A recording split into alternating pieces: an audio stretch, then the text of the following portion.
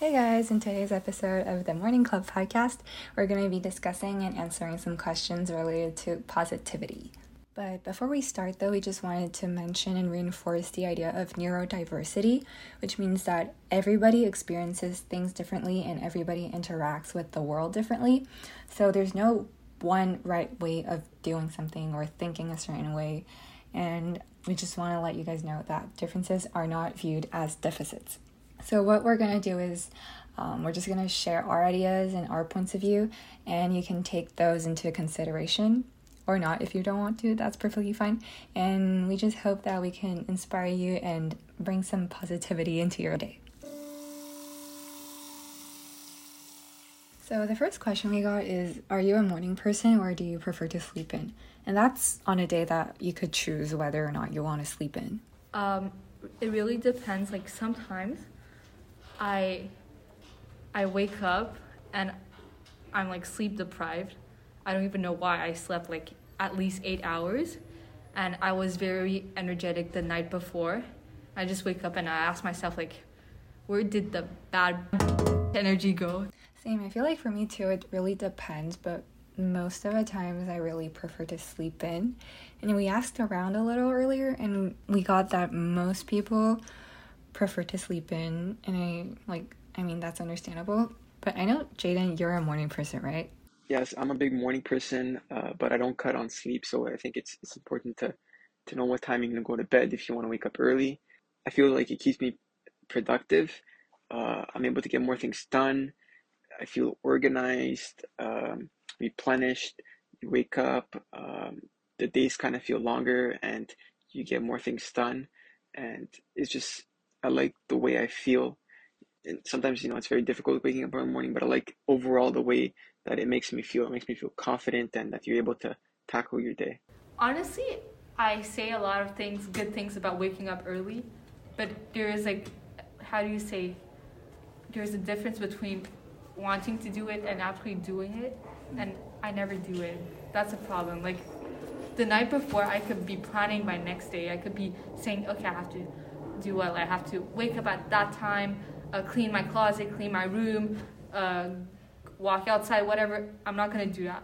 I usually start my day like at 2 on weekends. It's called procrastinating, and everybody does that. And that's okay, because as you said, everybody procrastinates to a certain extent.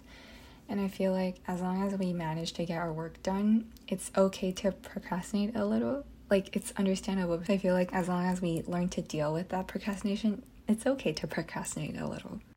Don't let the procrastination discourage you, Okay, the next question we got is, what do you do in the morning to start your day positively?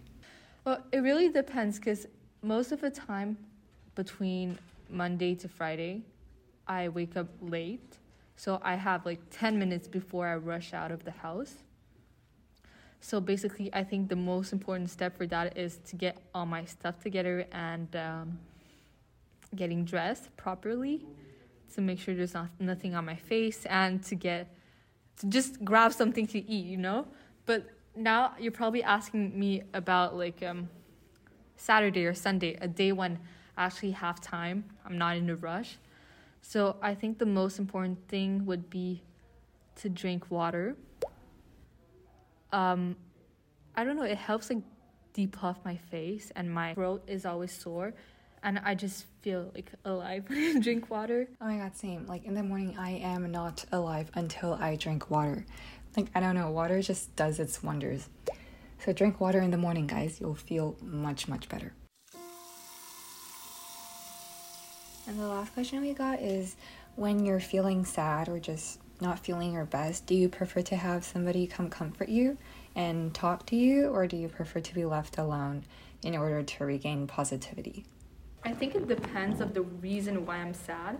Because if I'm sad or mad at someone, my family or a friend, I'd rather keep it to myself. Because I feel when I'm sad or in a bad mood, I don't make great decisions. I don't want to say something to whatever.